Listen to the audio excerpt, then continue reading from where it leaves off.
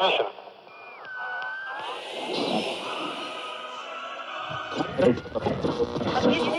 Europe, man on the moon moment.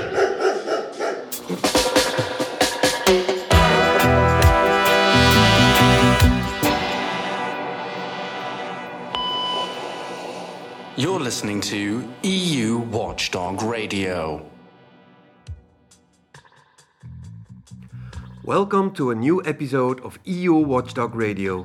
My name is Hans van Scharen, Media Officer at Corporate Europe Observatory, also known as CEO. In the first weekend of February, the website of CEO and the German TV program ZDF Magazine Royal almost crashed. Reason? The publication of the Frontex files. 3 researchers published the analysis of the relationship between the European Border and Coast Guard Agency, aka Frontex, and a multitude of corporate interests, mostly companies from the defense, arms and surveillance technology sectors. The publication was called Lobbying Fortress Europe, the Making of a Border Industrial Complex. Based on over 130 documents covering meetings from 2017 to 2019, the research found an agency that is in constant contact with arms, surveillance and biometrics industry representatives. This while Frontex told the European Parliament a few years ago it never met with lobbyists.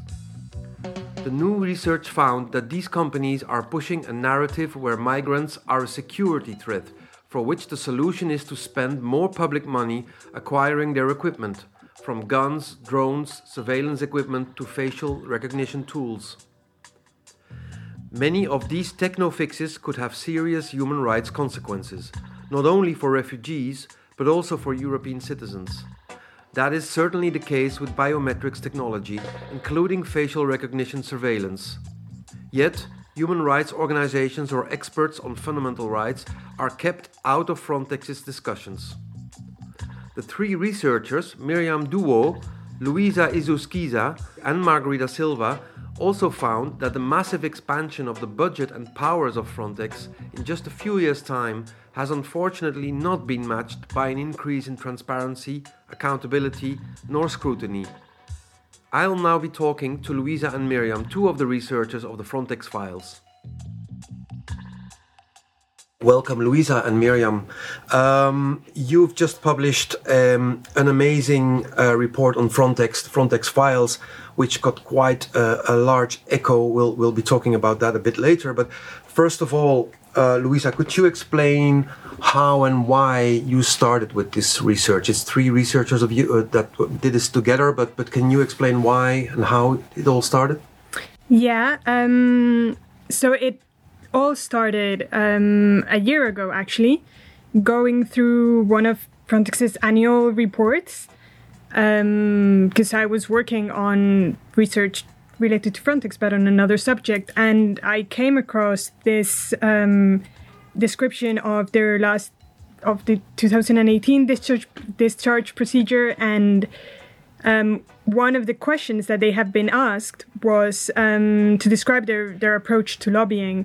And I saw their answer, which was that Frontex did not meet with unregistered lobbyists. And I found that curious. I just thought, well, that is a bold claim to make. And I started looking over, Frontex publishes their invitations to industry on their website. And I scrolled through all of the invitations, and I thought it would be good just to request lists of participants and relevant documents about these meetings, because none of this information was public. So I started filing Freedom of Information requests for documents about these meetings with industry in January 2020. And 1 year later, we ended up with these more than 130 documents and this research. Right. You said discharge procedure. That is basically the procedure that goes on every year where the European Parliament needs to give approval of the spending by European institutions and agencies. And basically normally in political life, it is not nice or even a political sin if you give false information to Parliament, right? And before we go into the content, that is, it seems a bit what has been going on, but we'll talk about that later. Can you first explain for people who don't know Frontex? It sounds probably strange in your ears, but what is this kind of a creature, Frontex? Miriam or Luisa? Luisa, go ahead. Very familiar with them. So Frontex is the EU border police. So it's an EU agency that is basically a body of border guards and coast guards. And their task is to carry out border control, mainly. So up until now, they recruited border guards from different EU countries, and they brought them to several countries, usually border countries of Europe. So they have big presence in Greece, in Spain, in Italy, in the Balkan countries, and they carry out border control. Aside from this, they also have a big role in deportations, for example. So they facilitate deportations happening throughout Europe. And they have a big role as well when it comes to what they call research and innovation, which is the area that we've looked into for this investigation. So it's basically them helping develop and promote technologies and, as they call, solutions that basically reinforce border control in Europe. Right. And last question. So Frontex has grown very rapidly over the past years. Can you give an indication on? There's a graph on the website in the report, but can you name some figures about how has it grown? Very much. It has grown a lot and quickly, especially since the so-called refugee crisis. So basically, before 2015, their budget was never above 100 million euros. And you can see, I mean, there's two big moments in Frontex's history since, again, this so-called refugee crisis. One is in 2016 and one is in 2019, where their budget, their powers, and their mandate got expanded in two different legislative reforms. And so from 2016 onwards, we see their budget basically doubling. So 2016, they have over 240 million euro budget, and it just increases from there. And so in the last European budget, so for 2021 to 2027, they will have, for the first time, their record budget, which is 5.6 billion euros. So they've become basically the EU's richest agency. Wow, sounds like a lot of parties will be going on in Warsaw, because that's where they're based. Now, into the report you published, the Lobbying Fortress Europe, the making of an industrial border complex. You said at the start that you have been looking into a lot of internal documents. Why do you come to the conclusion of this is really about the making of an industrial border complex? Miriam, maybe you can kick it off. Yeah, I can go ahead, and Lucia, you can jump in if you need to.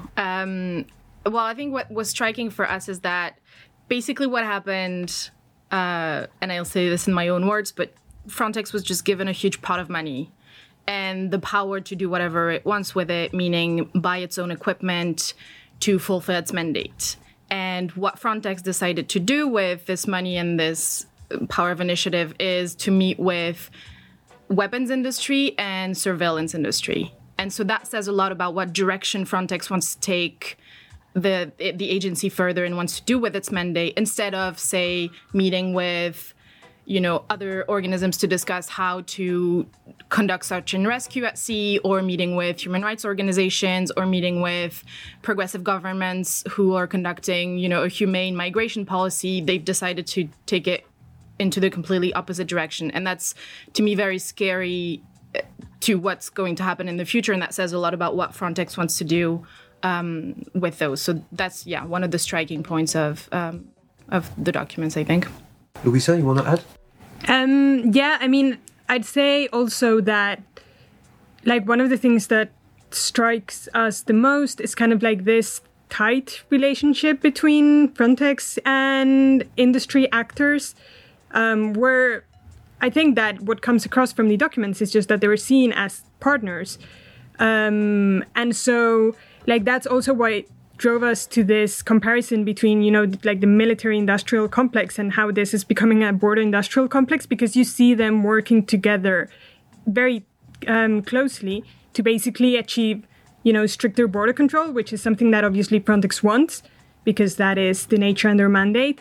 But also it's in the industry's interest, because that means more contracts, better business, and it's them working together this closely that, is quite striking from the documents. Right, and as you just said, Miriam, there is a lot of money involved, so there is a lot of business possible. Now, I remember the quote from the start of this talk that Frontex said to the Parliament, "We don't have any meetings with unregistered lobbyists." Now, I recall from reading your report that from the documents you do see a lot of meetings with unregistered lobbyists. Can you explain a bit how this... Because Miriam, you just said like this is really on a sort of structural basis. Can you describe a bit about what did you find? How in concrete, how did that took form in that kind of those kind of meetings? Yeah, so basically the way the meetings happened is that Frontex would put out on its website a call and saying, we will organize this meeting about biometrics, for instance. And there's an application form on the website that allegedly anybody can fill in and then participate to the meeting. We don't know who applied to those, but it seems like only industry was present at the meeting, and academics and people who have a stake in this topic, and not many human rights organizations or anti-border activists or anybody like that. And in that form, in that application form, there's no question about, are you registered lobbyist? Nowhere is it required to put in your transparency register number, anything like that. So anybody could potentially apply and then make it to the meeting, and we've seen it in the documents, in the participants list, in the presentations, that companies were at that meeting who were not registered. And so just tweaking that thing and adding a requirement for people applying to put their transparency register number, that would not cost much money, not be a huge hustle for Frontex, and improve a lot and guarantee that only registered lobbyists would be at those meetings.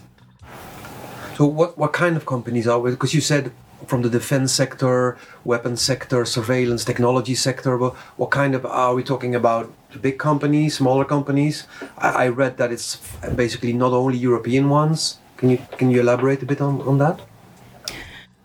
So some of the top ones. Airbus is a huge one. Glock, the gun making company, had lots of pictures of handguns in the presentations with logos and all the fun stuff.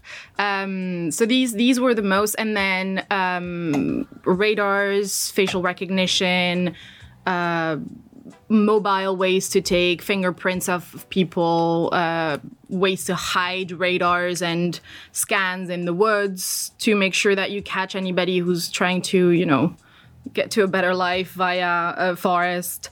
All of those, I think, were some of the biggest. And some big names like Leonardo, Airbus, Glock. Louisa, I don't know if there's any more. Tails. The list is part what you would think are the usual suspects of border control. And there's also overlap. All of the incredibly comprehensive studies that have been done to date on, for example, procurement, you see a lot of coincidence in terms of the names of the companies that are getting more contracts and the names that are present in these meetings. We've seen. You said non-EU companies. We've seen at least 3 Israeli companies, a couple of US ones as well. So there's quite a variety of them, but I think that the main thing that unites them all is most of them are defense and surveillance companies. You just used the word procurement. Basically, you describe in your report how it's not only about talking freely with technology producers, what kind of stuff they are working on and what they would have to offer. You get really the impression that they go hand in hand with Frontex, and basically it's being discussed how they could maybe develop stuff on the demand of Frontex, and then later on there could be some help from Frontex to help with the procurement. It sounds really like a sort of marketplace for technology. Is that too exaggerated to describe it? How? I mean, I think it sounds accurate, and it's also linked to what Luisa was saying at the beginning about the fact that, Frontex got this new mandate, but everything isn't clear from that mandate. And yes, they got, the possibility to buy their own equipment, etc., but especially in the topics that are controversial fundamentally, and there's a big debate in society, but also in EU politics about, for instance, biometrics and facial recognition and handguns. Things are not clarified yet.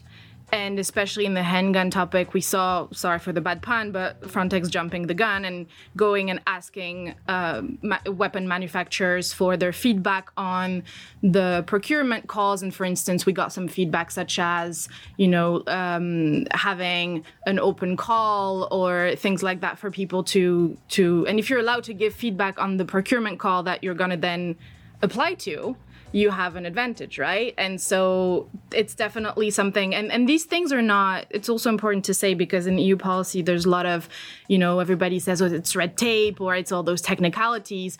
These are accountability mechanisms. Frontex is an agency of the EU, and the only way it's held accountable is in front of the European Parliament, who's the only elected EU institution, and via the mandate that was decided by the EU institutions. And Frontex can't just take it and go rogue and do whatever they want. They need to be accountable to EU citizens via the EU institutions. And so these are important to make sure that everything is clarified and that they have a clear legal basis and a clear mandate to go do whatever it is that they're going to do. And they're not there yet. But they're still already kind of moving forward before having the full green light from the EU institutions. So when it comes to surveillance technology, something, Miriam, that you already addressed, a lot of politicians might say, well, this is just technology, and to be able to defend our borders against intruders, we just need that technology. Maybe citizens in Europe would agree with that, or certain citizens in Europe would agree with that. Yeah, I mean, the problem is that it will apply to them too. So that's the issue with the whole concept of Fortress Europe, is that you're building walls around the EU, but anybody going in and out of the EU will be submitted to those technologies.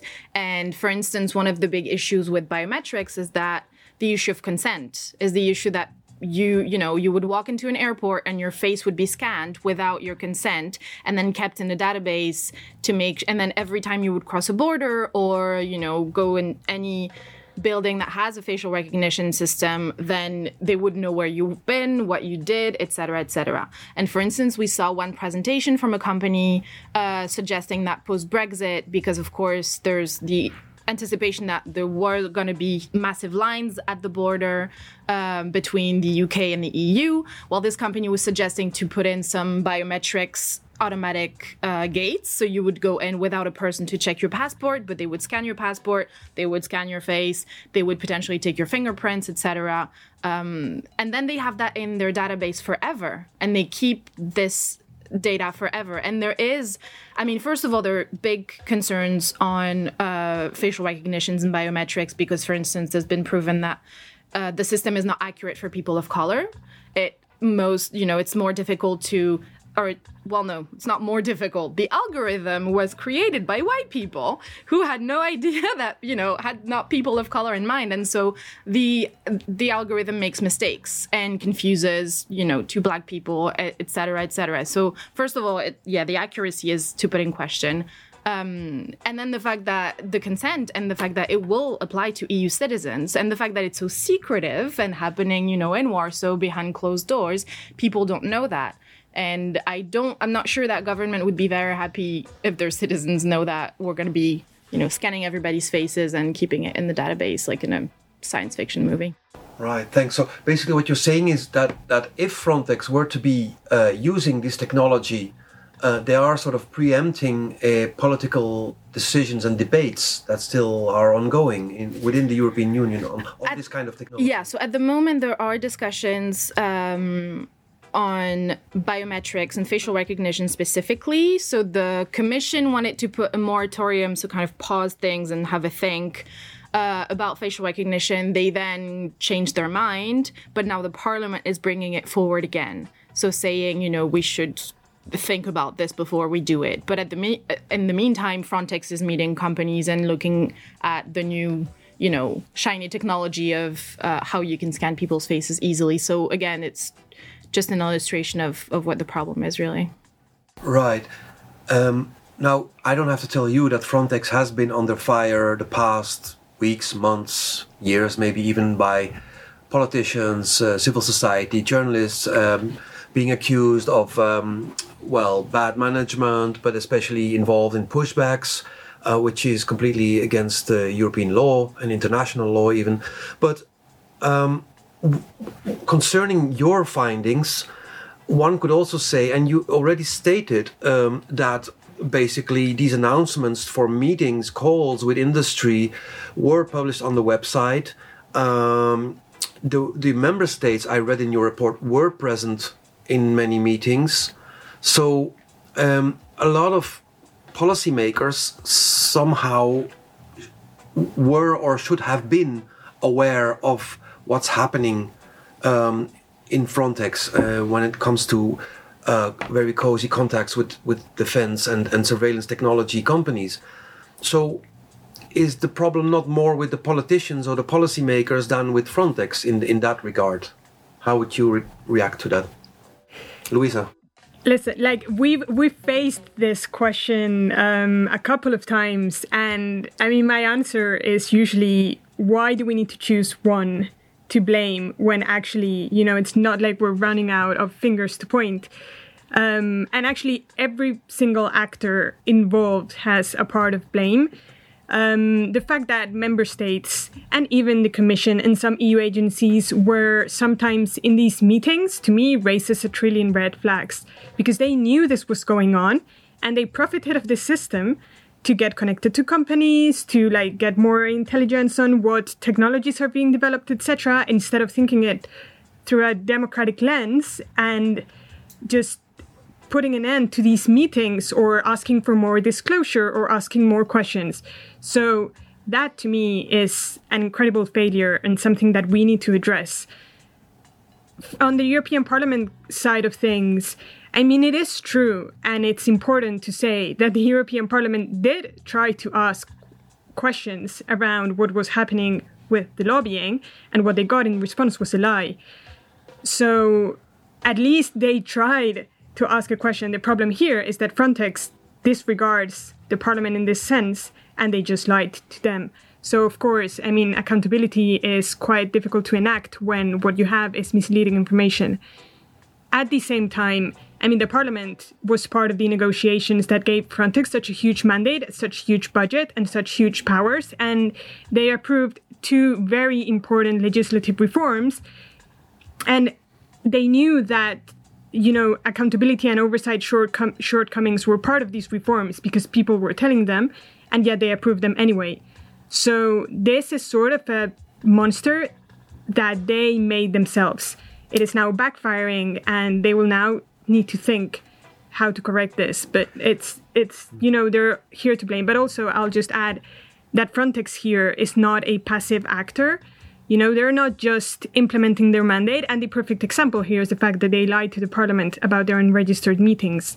You know, they could say, well, we're just, you know, implementing our mandate and complying with our regulation, which is something that first we can actually debate, whether you're stretching your mandate or not. But even if you were doing everything in full compliance with the law, when you get asked about it and you lie, then you stop being an innocent actor, and then you're actually deceiving a democratic organ. But as I read in one of the comments in the newspapers the weekend that you published this report, Frontex is still stating that actually they are not really dealing with lobbyism because they are not an institution that is making regulations or laws. So therefore, there is no interest for lobbying. And I can see it's a bit of a very creative defense, but I mean, apparently there is something wrong about the qualification of what lobbying means to start with. I mean, like, and this is the thing, because we've been in contact with Frontex about this research and about our findings about their lie to the parliament and asking them, could you please explain? And I mean, first they came with this, what to me seems surreal response, that Frontex does not attract the interest of lobbyists. And they said that they didn't hold lobby meetings. And then what we did was actually give them the definition of what lobbying is according to European rules, which actually say that lobbying applies not only to policy making, but actually the implementation of EU policy, which is precisely what Frontex does.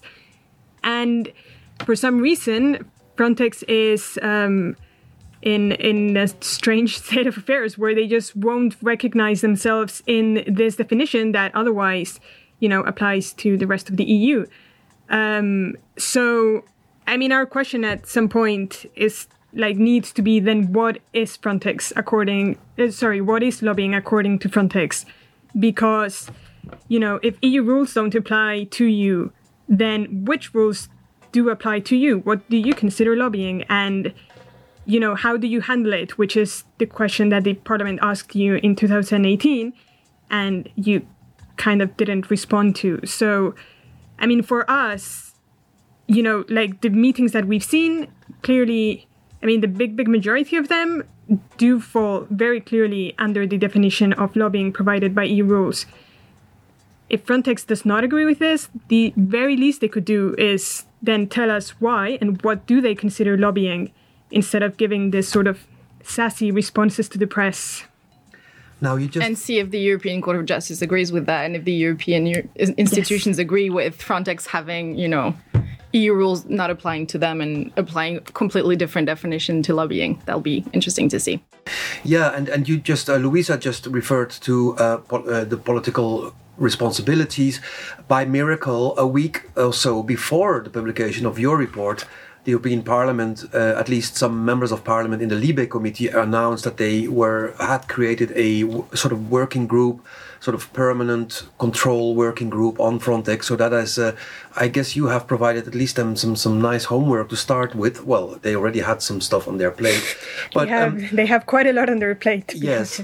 Well, I mean, that's what they paid for to do that. Yeah, and it's about time that they create this group. It's been years in the making. But Miriam, you have already in this talk referred a few times to the fact that there has been an absolute lack of involvement of experts concerning civil rights, human rights, and all of that inside of Frontex.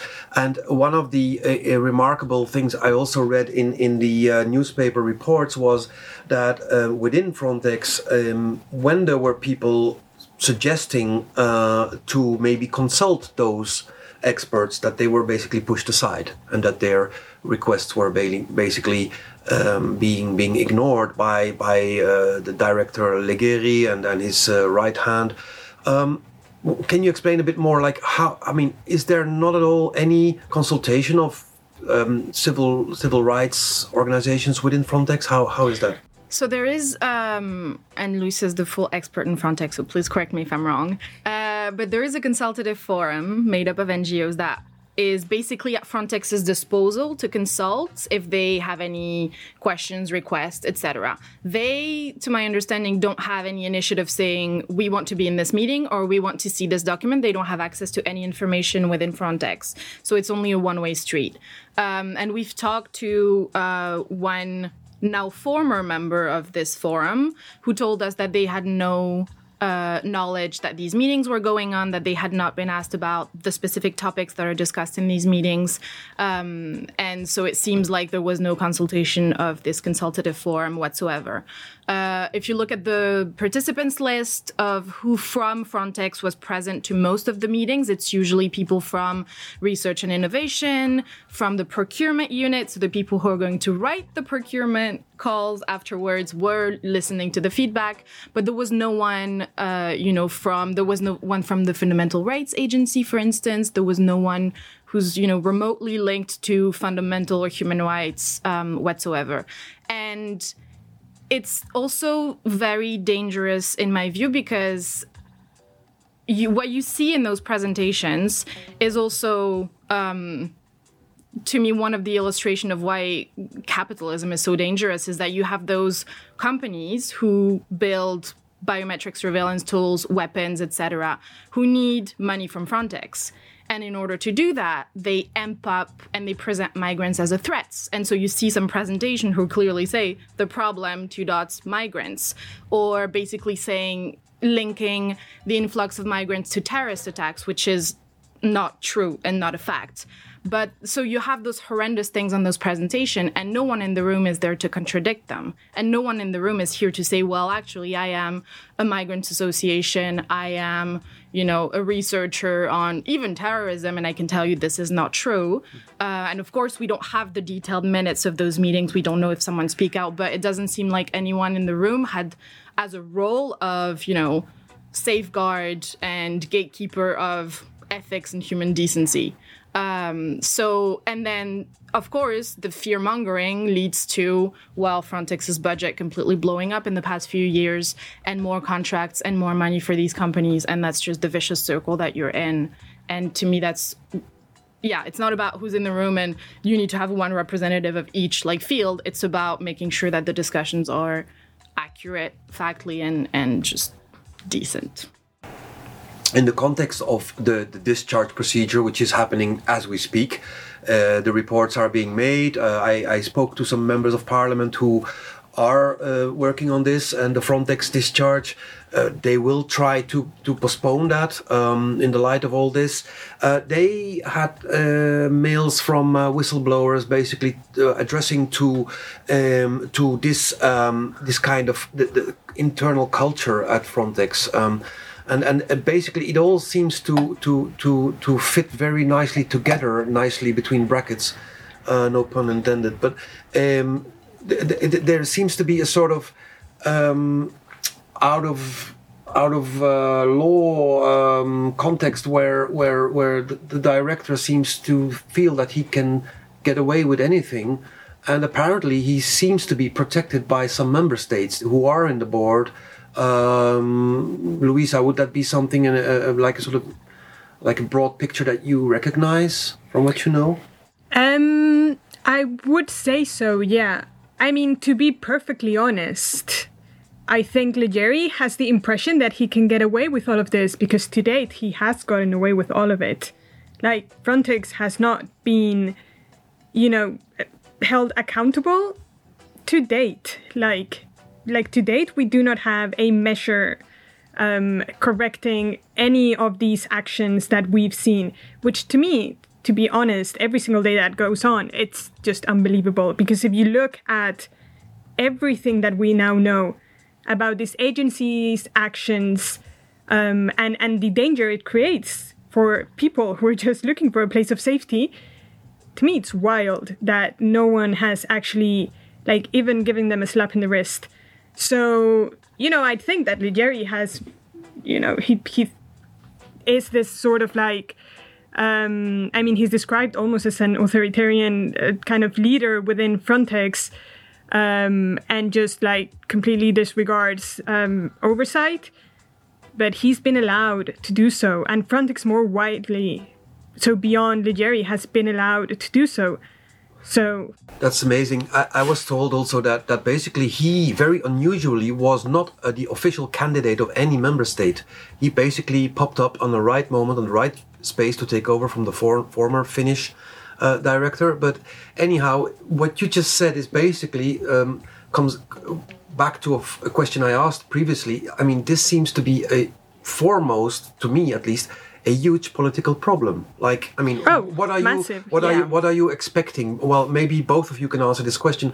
What are you now expecting, basically, as citizens, as researchers, from policymakers, the political world, to do about what has been created, this monster that you just defined?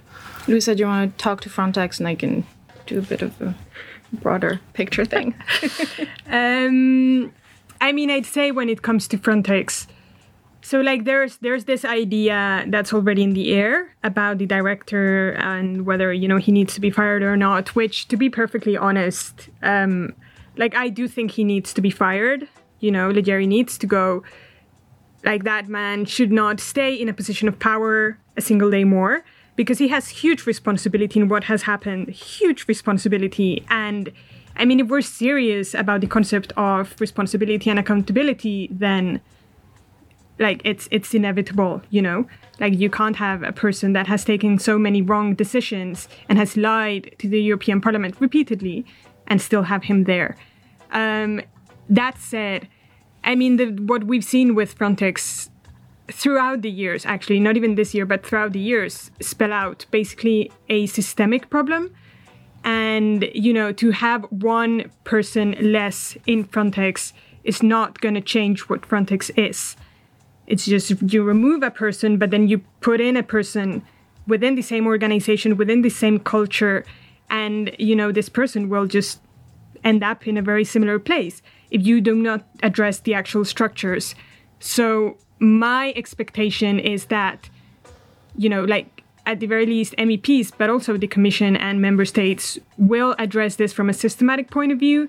I think there are many ways to do it. The financial aspect of it is kind of the most obvious, maybe. First, because we're now in the, as you mentioned, in the discharge procedure, but also because it is such an important part of what Frontex is. It's a billionaire agency, and all of these resources deliver what we've seen in many headlines of many newspapers. So I think that that budget needs to cease to exist. And we're at a moment, you know, where all of our budgets EU-wide in the world are struggling in the middle of a health crisis, which, you know, came on top of an already existing climate crisis. We're still recovering from the previous economic crisis. Like, we can use that money, and Frontex is not the actor who's best suited for this investment. So taking this money from them and defunding their operations, which, as we've seen, lead repeatedly to human rights violations, is a wonderful place to start. And let's redirect this and actually be constructive in our policies instead of, you know, destructing people's lives, which is what happens when you're pushed back. Miriam, I mean, again, the mandate, both of you already referred to it, has been given to Frontex by the same European institutions. And if I may be the devil's advocate here, some people will say, yes, listen, this mandate is inspired by a sort of, you may like it or not, European, let's say, center to right, to extreme right tendency to say we need to avoid as much as possible people, migrants, to come into Europe. And so basically that is the will of the majority of European politicians and therefore citizens. And so Frontex is doing the people's will. I'm now almost sounding like a populist, I know, but but I mean, there is also, that is really the view that a lot of people would share. How would you, I mean... Yeah, I mean, I think it's very true to not forget that Frontex is the crystallization of the EU's migration policy. And in my opinion, one of the reasons why it managed to get away with everything for so long, like Luisa was saying, is that it's very convenient for member states to have Frontex to do their dirty work. And it's, you know, it's like a lot of things in the EU, it's a scapegoat for member states to say, well, it's not us, it's the EU, when in fact, up until now, member states had a huge control over Frontex, and it's only now that, you know, there's a bit of independence. I think that's why I think it's great that we abolish and destroy and defund Frontex, you know. Yes, I'm 100% for it, but I think we need to go forward and we need to, you know, go further and look into the migration policy, because that's also the core of the problem and probably why it's been such a sensitive topic and lack of accountability so far. I mean, yeah, I agree that there's been a rise in right-wing populist fascist governments in Europe. I think the reason why is very much linked to what Luisa was saying about, you know, we live in a society where there's more and more inequalities every day, and we basically go from crisis to crisis, barely surviving. And some parties are pointing fingers and fear-mongering and saying it's the fault of migrants and people of color and, you know, anybody who doesn't look like you and isn't part of your circle, they're coming for you and they're coming for your house, which when you live in a precarious situation and you don't have your needs met and you live in constant fear of losing everything, that resonates. And then you can very easily listen to that message and buy into that, when in fact, and I'm going to be bashing my anti-capitalist discourse here, but this is the root cause of everything. And we live in a capitalist society that needs to make money as much as possible, and you make money by exploiting people and the planet. And that's what we need to be tackling ultimately, is to just smash that system and create a new one that allows for, and the reason why people migrate in the first place is also that. Yes. Is, you know, colonialism and inequality. Yeah, and you know, Shell going to destroy Nigeria for oil, and then, well, people don't have a mean to live anymore and they have to move and they need to look for a safer place. So that's the root cause of everything, and we need to make sure that we keep connecting those dots and explaining to people, you know, where it comes from and why that is, and also believing that we can do better, which some days is difficult, but I think, yeah. That is indeed a very hopeful thought. Thanks for that explanation. But in the meantime, there is this, sorry to get back to the grim reality, there is this... Oh, don't worry, I live there. There is this grim reality that Frontex will be recruiting 10,000 Coast Guards. I mean... Luisa, can you explain a bit on what is planned there? In which phase of that process are we?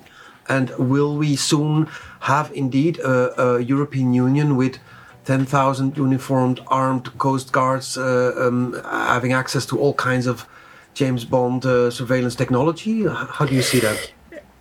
Listen, against my best wishes, your description is quite accurate. This is indeed where we're headed. So, and to put it in context, this is part of the new Frontex that was born in 2019. And basically, because until now, as I think I mentioned in the start, Frontex was very dependent on the EU countries, right? So their border guards came from EU countries, stayed in their missions for, you know, a couple of weeks, a couple of months, and then went back to the national states. And it happened the same with the boats they use, with the planes, with every material.